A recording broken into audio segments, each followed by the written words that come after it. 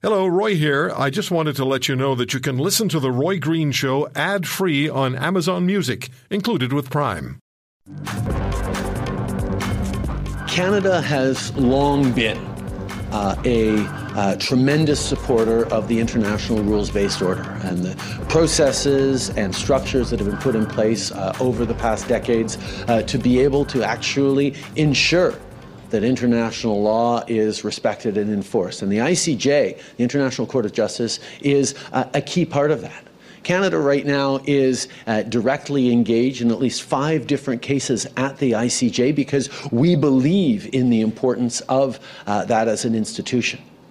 But our wholehearted support of the ICJ and its processes does not mean that we support the premise of the case brought forward by South Africa.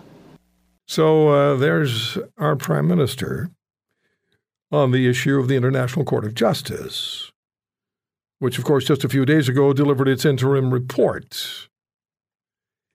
And to the South African charge that Israel is conducting genocide against Palestinians in Gaza and advising Israel not to commit genocide and advising Israel to make sure that its forces, its military, does not commit genocide.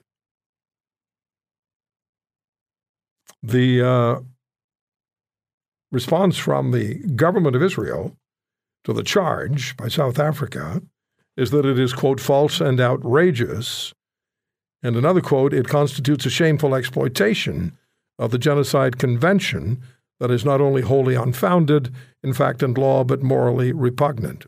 That's one story. And then there's this one, as we found out just earlier in the week. Individuals in the employ of the United Nations agency UNRWA, UNRWA, which supports the relief and human development of Palestinians, they were discovered to have, in fact, had members of that UN organization, 12 of them have had their contracts canceled, to have aided Hamas during the brutal invasion of Israel on October the 7th. Either they provided transportation or they were actively involved in the assaults. Those are the stories that I've heard, certainly. The United States has been very direct on this issue. Canada, not so much, with our Foreign Affairs Minister using the same language we heard in her first statement, echoed by Mr. Trudeau some weeks ago. Israel's ambassador to Canada, Ido Moed, has been with us on a number of occasions.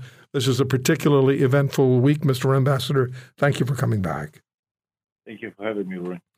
What is your reaction? What is your government's response to the International Court of Justice interim report in which the UN court instructs Israel to keep from engaging in genocide? I must share with you, Roy, and with the listeners, that today, as we mark the liberation of Auschwitz, I cannot but think about my father's parents who were murdered in Auschwitz, and for them that liberation came too late.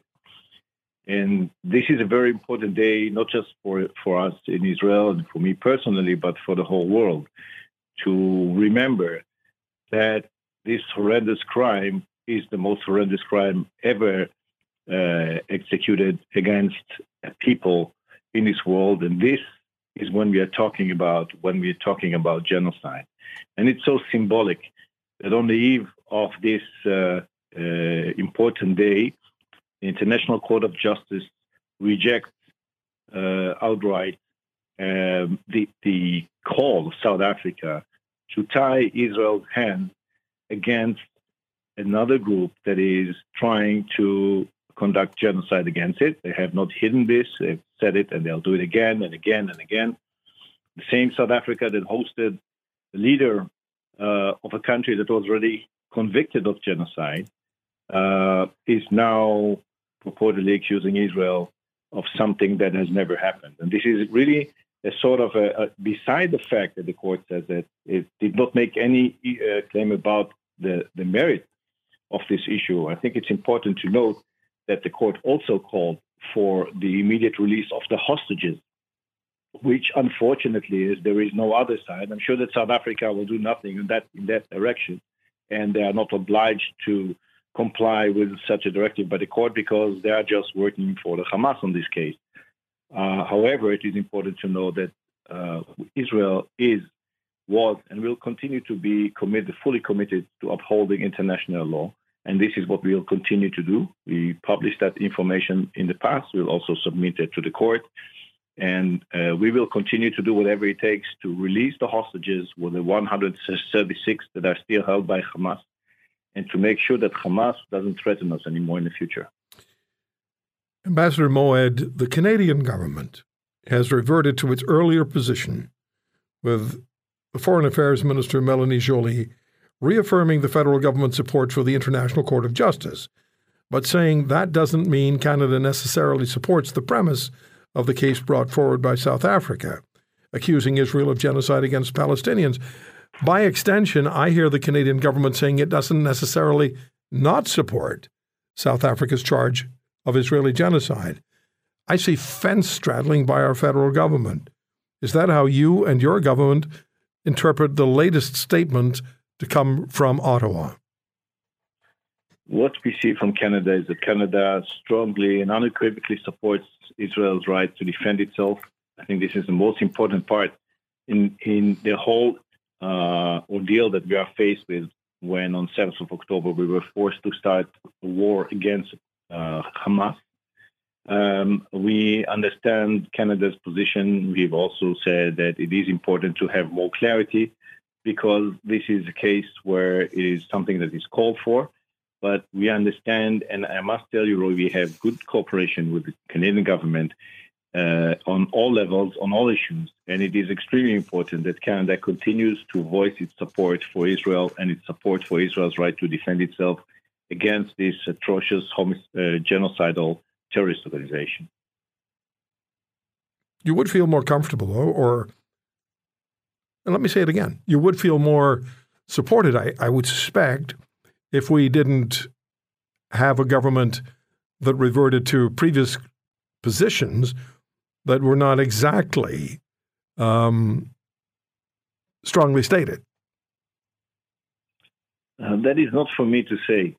The government is a government, and I think that this government, as with any other in the past, we have maintained a very strong and solid relations which are based on mutual values and the recognition that as liberal democracies, we must do our utmost, not only to improve our people's livelihood, but also to work together to improve as much as we can the world and at large. And so in this moment, when Canada stands so strongly in support of Israel, we feel that we are in a very, very good place, and it's very, very important for us to have this support because unfortunately, this war is far from over. We see the threat that is emanating from the north. We see that Hezbollah is continuing to is emboldened and continues to attack Israel, and we know that Iran is behind the scenes, also working through its proxies to broaden the conflict and to involve the Houthis in the south, in Red Sea. And so we have a long way to go here. And so the international community and Canada's role also in supporting the effort against the Houthis is extremely important, and we value that very much. This is exactly when we are talking about the international community's cooperation in mitigating this evil that has risen around. Ambassador Moed, just the essence, please, of what you know and what Israel has found out, and it was your intelligence that discovered this information about these individuals who work for the United Nations agency, having participated alongside Hamas, and if they didn't participate alongside, they certainly provided support on October the 7th. Tell us about that, please. Absolutely. Hamas has been relying on UNRWA for a very long period of time, and actually was and is, in our understanding, somehow very much involved in what is going on in UNRWA. So we've provided information, just for an example, about UNRWA needing to release some of the teachers. UNRWA runs the schools, many of the schools in the Gaza Strip, and also is responsible for the distribution of aid, and actually has a full mandate over anything that has to do with the UN.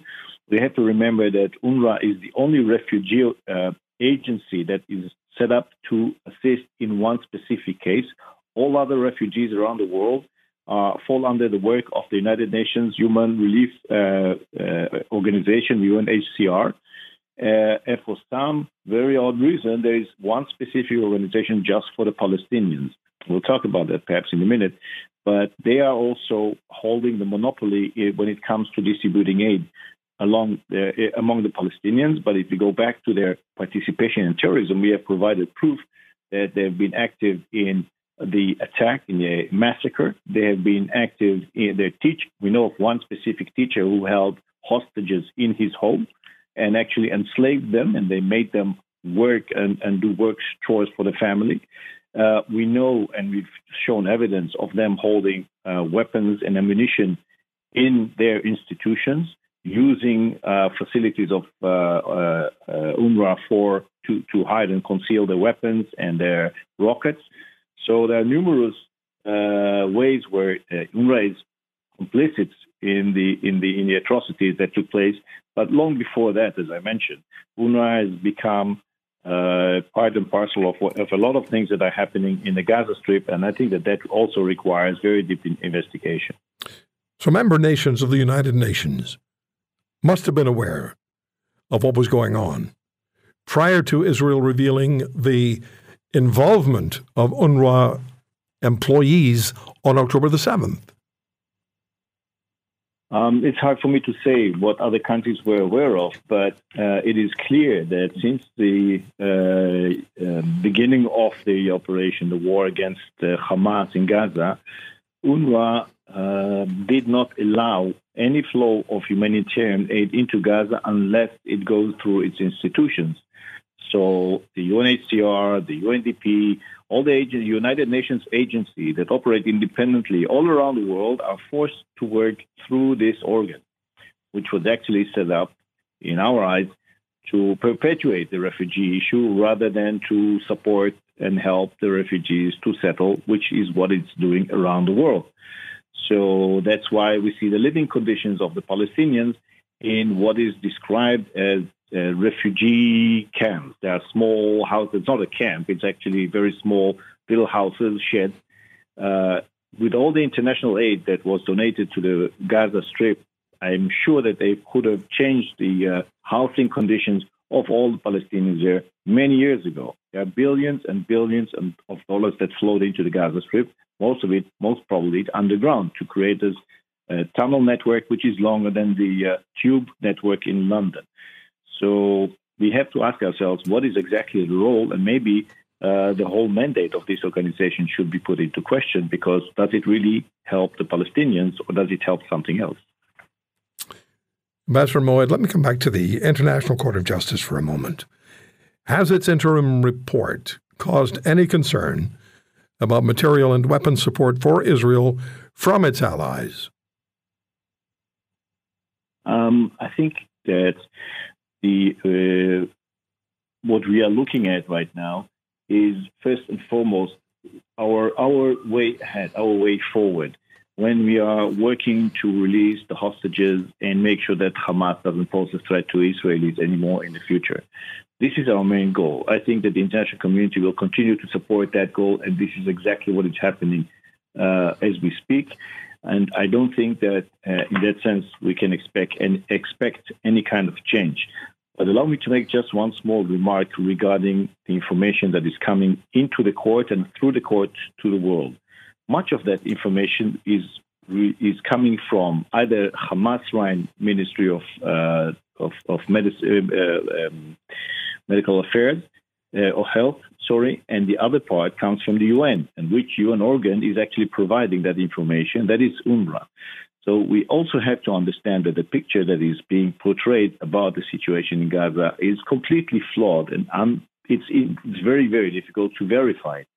So as was once done with the information that came from Hamas run Ministry of Health about the Al-Hali Hospital, where they spoke about 500 casualties after a bombing in a car park of a hospital, which, of course, was later found completely completely nonsense. I think the same would apply to much of the data that was provided to the court this time. However, having said that, we are conducting our operation in a way that is in full compliance with international humanitarian law as required in an area of combat, and we will continue to do that. The international community understands that. The call for a ceasefire, of course, was rejected because the court also understands that Israel has a right to defend itself. And so I think that this is our main goal, this is the main purpose, this is the main issue that we need to pursue when we are looking at the situation in Gaza, and when we understand that it also has implications not only there, but on the whole Middle East and perhaps around the world. If you want to hear more, subscribe to The Roy Green Show on Apple Podcasts, Google Podcasts, Spotify, Stitcher, or wherever you find your favorites. And if you like what you hear, leave us a review and tell a friend. I'm Roy Green. Have a great weekend.